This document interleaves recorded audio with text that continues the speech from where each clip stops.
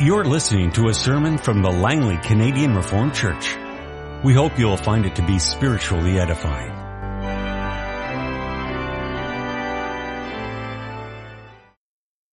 Our Old Testament scripture reading this morning is taken from Psalm 22, the first 24 verses, and then after that we turn to Matthew chapter 27, the verses 32 to 50. Psalm 22, verses 1 to 21. You will notice above this psalm it says, for the director of music, to the tune of the doe of the morning, the Psalm of David. Of course, we don't have that tune anymore. It would be great if we had it. Maybe we could compare it to what we have in our rhymings and in the various rhymings of Psalm 22. But in any case, we turn this morning then first to a Psalm of David. My God, why have you forsaken me? Why are you so far from saving me, so far from the words of my groaning? O my God, I cry out by day, but you do not answer, by night, and am not silent. Yet you are enthroned as the Holy One. You are the praise of Israel. In you our fathers put their trust. They trusted, and you delivered them. They cried to you, and were saved. In you they trusted, and were not disappointed. But I am a worm and not a man, scorned by men and despised by the people. All who see me mock me. They hurl insults, shaking their heads.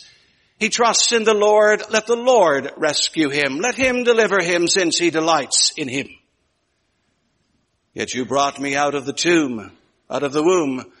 You made me trust in you, even at my mother's breast. From birth I was cast upon you. From my mother's womb you have been my God. Do not be far from me, for trouble is near, and there is no one to help. Many bulls surround me, strong bulls of Bashan encircle me, roaring lions tearing their prey, open their mouths wide against me. I am poured out like water, and all my bones are out of joint. My heart has turned to wax, it has melted away within me. My strength is dried up like a potsherd, and my tongue sticks to the roof of my mouth. You lay me in the dust of death. Dogs have surrounded me. A band of evil men has encircled me. They have pierced my hands and my feet. I can count all my bones. People stare and gloat over me. They divide my garments among them and cast lots for my clothing. But you, O Lord, be not far off. O my strength, come quickly to help me. Deliver my life from the sword, my precious life from the power of the dogs. Rescue me from the mouth of the lions. Save me from the horns of the wild oxen. I will declare your name to my brothers. In the congregation, I will praise you. Then we turn to Matthew chapter 27 for our New Testament reading, beginning at verse 32. As they were going out, they met a man from Cyrene named Simon, and they forced him to carry the cross. They came to a place called Golgotha, which means the place of the skull. There they offered Jesus wine to drink mixed with gall, but after tasting it, he refused to drink it. When they had crucified him, they divided up his clothes by casting lots, and sitting down, they kept watch over him there. Above his head, they placed the written charge against him, "This is Jesus, the King of the Jews." 2 robbers were crucified with him, one on his right and one on his left. Those who passed by hurled insults at him, shaking their heads and saying, "You who are going to destroy the temple and build it in 3 days, save yourself. Come down from the cross if you are the Son of God." In the same way, the chief priests, the teachers of the law, and the elders mocked him. "He saved others," they said, "but he can't save himself. He's the King of Israel. Let him come down now from the cross, and we will believe in him. He trusts in God. Let God rescue him now if he wants him. For he said, I am the Son of God. In the same way, the robbers who were crucified with him also heaped insults on him. From the 6th hour until the 9th hour, darkness came over all the land. About the 9th hour, Jesus cried out in a loud voice, Eloi, Eloi, lama sabachthani, which means, my God, why have you forsaken me? When some of those standing there heard this, they said, he's calling Elijah. Immediately one of them ran and got a sponge. He filled it with wine vinegar and put it on a stick and offered it to Jesus to drink.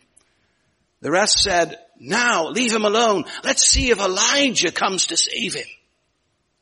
And when Jesus had cried out again in a loud voice, he gave up his spirit. Our text this morning comes from Matthew 27, verse 46, about the 9th hour. Jesus cried out in a loud voice, Eloi, Eloi, lama sabachthani, which means, my God, why have you forsaken me? Beloved congregation of our Lord and our Savior, Jesus Christ, the question is sometimes asked, why is there so much suffering in this world of ours? Why is it that we have to experience earthquakes, tornadoes, tsunamis, wars, murders, crimes, sickness, and so many other miserable things in this life? You might say to some extent that's an appropriate kind of question to ask at this time of year. After all, this is the time of Lent and Good Friday, and it is usually a time of year identified with suffering. For in these days, the spotlight of the church and also to some extent of the world falls on Jesus Christ and what happened to him long ago. It dwells, for example, on his torment in the Garden of Gethsemane, on his humiliating arrest, on his demeaning trials, on his hideous crucifixion, and on the mockery that was heaped upon him, and finally, on his death. You might say Lent and suffering go together. Good Friday and suffering go together. And at the same time, in a manner of speaking, our Lord Jesus Christ himself confirms this. His words to his disciples, to the soldiers, to the priests, to Pontius Pilate confirm it. And the way that they treat him confirms it too. The beatings, the blood, the crown of thorns, the tearing of his clothes, the nails that penetrate his hands and his feet. But perhaps there is one more thing, one other thing, one word that confirms all of the rest. And it has to do with something that he said on the cross. For it is from there that he suddenly screams in the Aramaic language, Eloi, Eloi, lama sabachthani, which also means in English, my God, why have you forsaken me? Upon hearing these particular words from his lips, any number of people draw the conclusion that it must be God who is to blame for his suffering. After all, it is God who is the one who is forsaking him here. And therefore God must be to blame for Jesus' suffering. And if he's to blame for Jesus' suffering, because he's God, he also probably is to blame for our suffering. If God abandons Jesus to his lot, then he must also be the one who ultimately abandons us. And so the connection is often made that suffering has to be God's fault. It comes from him. He is its author. But does it? Does it really? Before we jump to that conclusion, we need to read a little wider, look a little closer, think a little deeper, And we need to do a little more work with our Bibles. And let's do that now. I preached to you this morning under the theme simply one word: abandoned. Well, beloved, you will notice that our text begins with the words about the 9th hour. Jesus cried out. The 9th hour, what time of day is that? Well, it's close to 3 o'clock in the afternoon, Jewish time and our time. Is there any significance in that? Well, ordinarily there might not be. However, notice that something else is connected with this time. And you can find it in verse 45 where we read, from the 6th hour until the 9th hour, darkness came over all the land. So what does this tell you? It tells you that this particular cry of our Lord Jesus Christ took place near the end of 3 long hours of darkness. And that in a way is strange. Since whenever is there 3 hours of darkness at the height of the day until 3 in the afternoon? You know, that's the middle of the day. That's the time when the sun usually shines its brightest. That's the time, especially in the Middle East, when it's the hottest period of the day. And so it is said here that during the brightest, hottest time of the day, we have these 3 hours of darkness. Now what's that all about? When does this ever happen? What could have caused this? Some suggest it must have been an eclipse. But then some of you know that an eclipse never causes total, utter darkness. Neither does an eclipse usually last 3 hours. And one more thing, an eclipse usually tends to be somewhat localized, and here it is said to cover the entire land from top to bottom.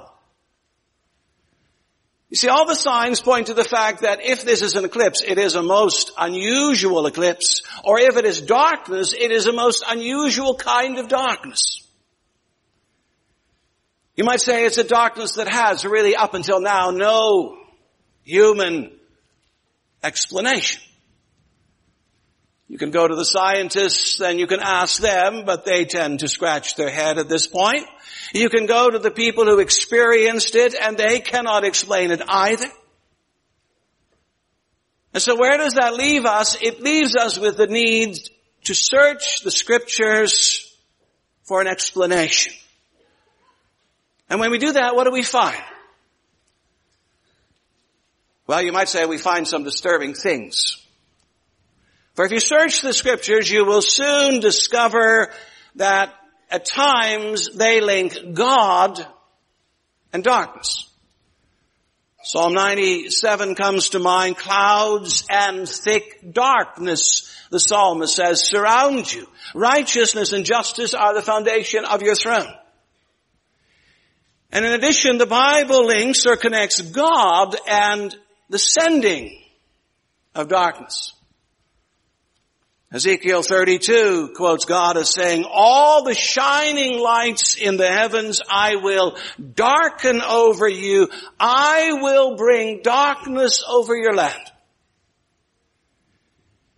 And next you can see the Bible not only links God and darkness, but also God, darkness, and judgment.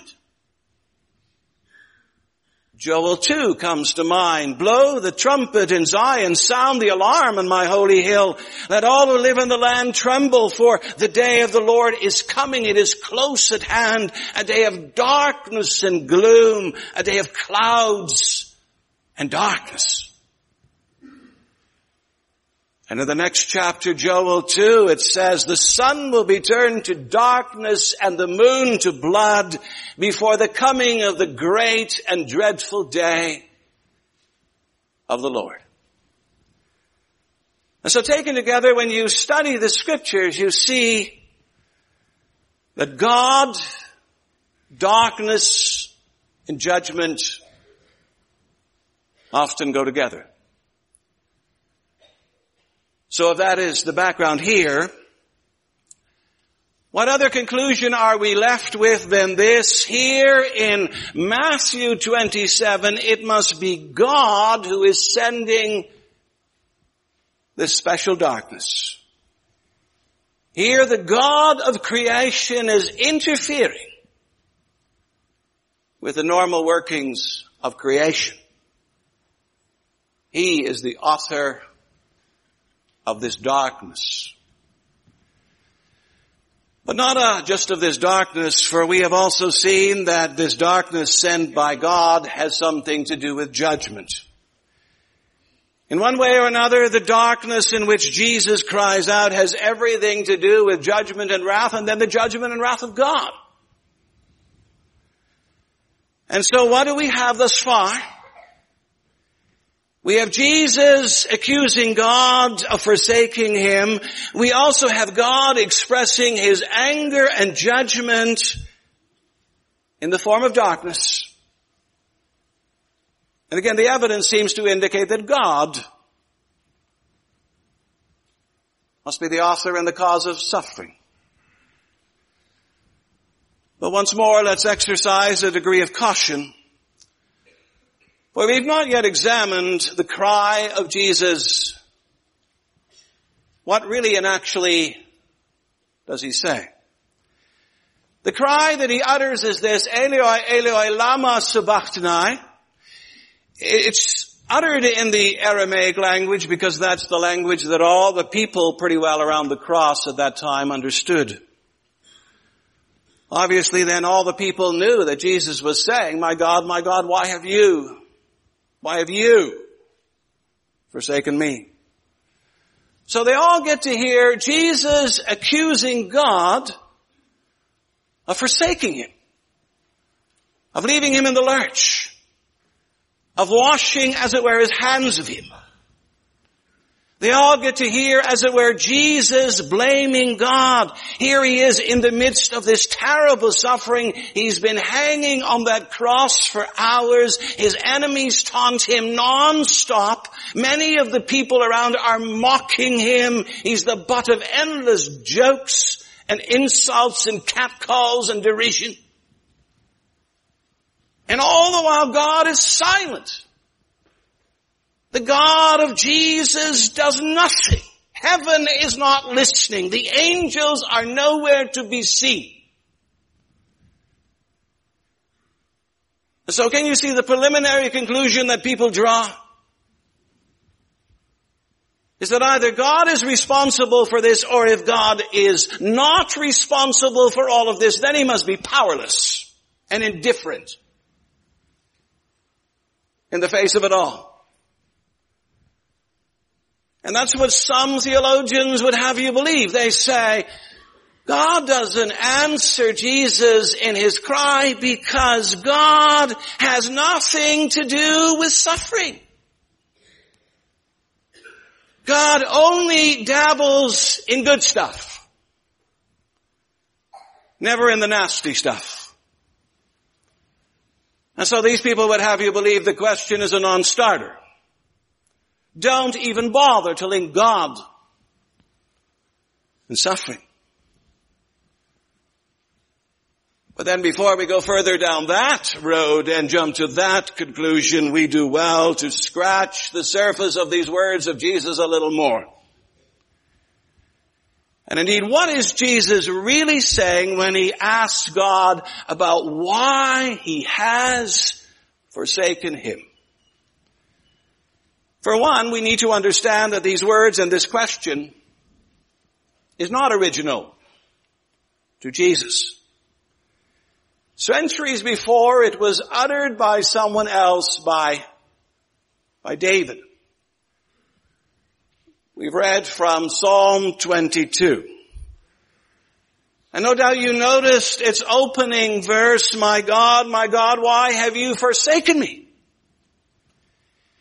And probably you noticed as well as we kept on reading in this psalm that it's kind of unnerving in its predictive quality. In verse 15, it says, my tongue sticks to the roof of my mouth. That's like Jesus saying, I thirst. You lay me in the dust of death. Verse 16 says, dogs have surrounded me, a band of evil men encircle me. Verse 18, they divide my garments among them and cast lots for my clothing. And it talks about piercing. So many words in Psalm 22 are prophetic. I would say to you, in the first instance, they must describe what had happened to David in his life. But not only that, they also describe what's going to happen to David's great son thousands of years down the road. And so what does this connection to Psalm 22 and to David tell us? It tells us that the words of Jesus on the cross are not the words of an ordinary man. David uses them to describe not just himself, but in the Spirit he also uses them to describe his great son, the King of Israel who will come after him. And so who is speaking in Psalm 27 or in Matthew 27? It's the Messiah. And who is this Messiah? Consult the scriptures again and you will see that he is many things. He's the Son of God. He's the King of Israel. He's the firstborn of creation. He's the light of the world. He's the Savior. In other words, the one who is speaking here from the cross is the most extraordinary person who's ever lived. He's man and he's God. He's the great Redeemer. But then, of course, you ask yourself, so what is he, of all people, doing on a cross? What is he doing crying out like this? How can he ever be forsaken? Well, the answer, my friends, lies not so much in his person as it lies in his work. For there's really only one reason why Jesus is on that cross. He's there for the sake of his people. He's there paying for our sins. He's there covering our iniquities. He's there atoning for us and dying for us. He's doing all of this for us. But why? Why does he even need to be there for his people? To answer that, we need to go back to the beginning of time. The Bible describes that beginning in the opening chapters of the book of Genesis. You may know about it, how God creates the world in 6 days, how he made man and woman and then marriage, how it depicts a world in which God and man have perfect fellowship, perfect harmony, perfect unity together. And it also reveals a world in which man is specifically warned to live close to God and to obey his will.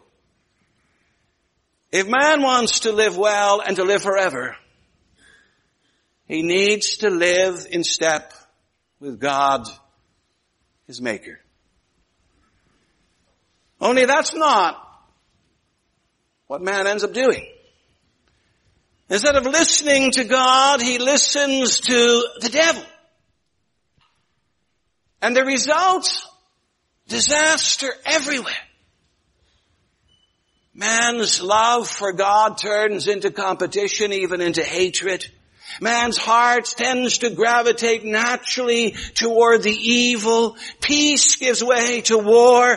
Creation harmony ends in earthquake. hurricane, tsunami, cyclone, and tornado take over? What a misery is unleashed by man's revolt against God and by his fall into sin. But then stop and ask yourself, what is the greatest disaster in all of this? And surely you will come to the conclusion the greatest disaster in all of this rebellion and sin and misery, the greatest disaster is death. It's death in all of its forms, physical, spiritual, eternal. And you may know God had explicitly warned man about this. When you eat of the tree of knowledge of good and evil, you will surely die. But of course, man and woman ate of the tree of knowledge of good and evil. But they didn't drop dead. They did not die. So what is this? Was God exaggerating? No, not at all. For while it's true that they did not drop dead instantly, they still experienced death some years later. And in addition, from the moment that they ate of that tree of knowledge of good and evil, they died spiritually. They cut themselves off from God, their life source. They no longer loved Him and served Him. They no longer sought Him with all their heart. Physical and spiritual death became man's lot. And something else as well, eternal death. Those who sever the tie with God and never ever repent will come to know eternal, everlasting death. And hence it's no exaggeration to say that death is the most devastating disaster of all. There's nothing worse than physical, spiritual, eternal death, being cut off from God. Such a life and such a future represents the ultimate horror show. And such would be our life and our future, were it not for the coming of Jesus Christ. In His great love and mercy, God sent Him in the fullness of time, but sent Him to do what? To preach? Yes.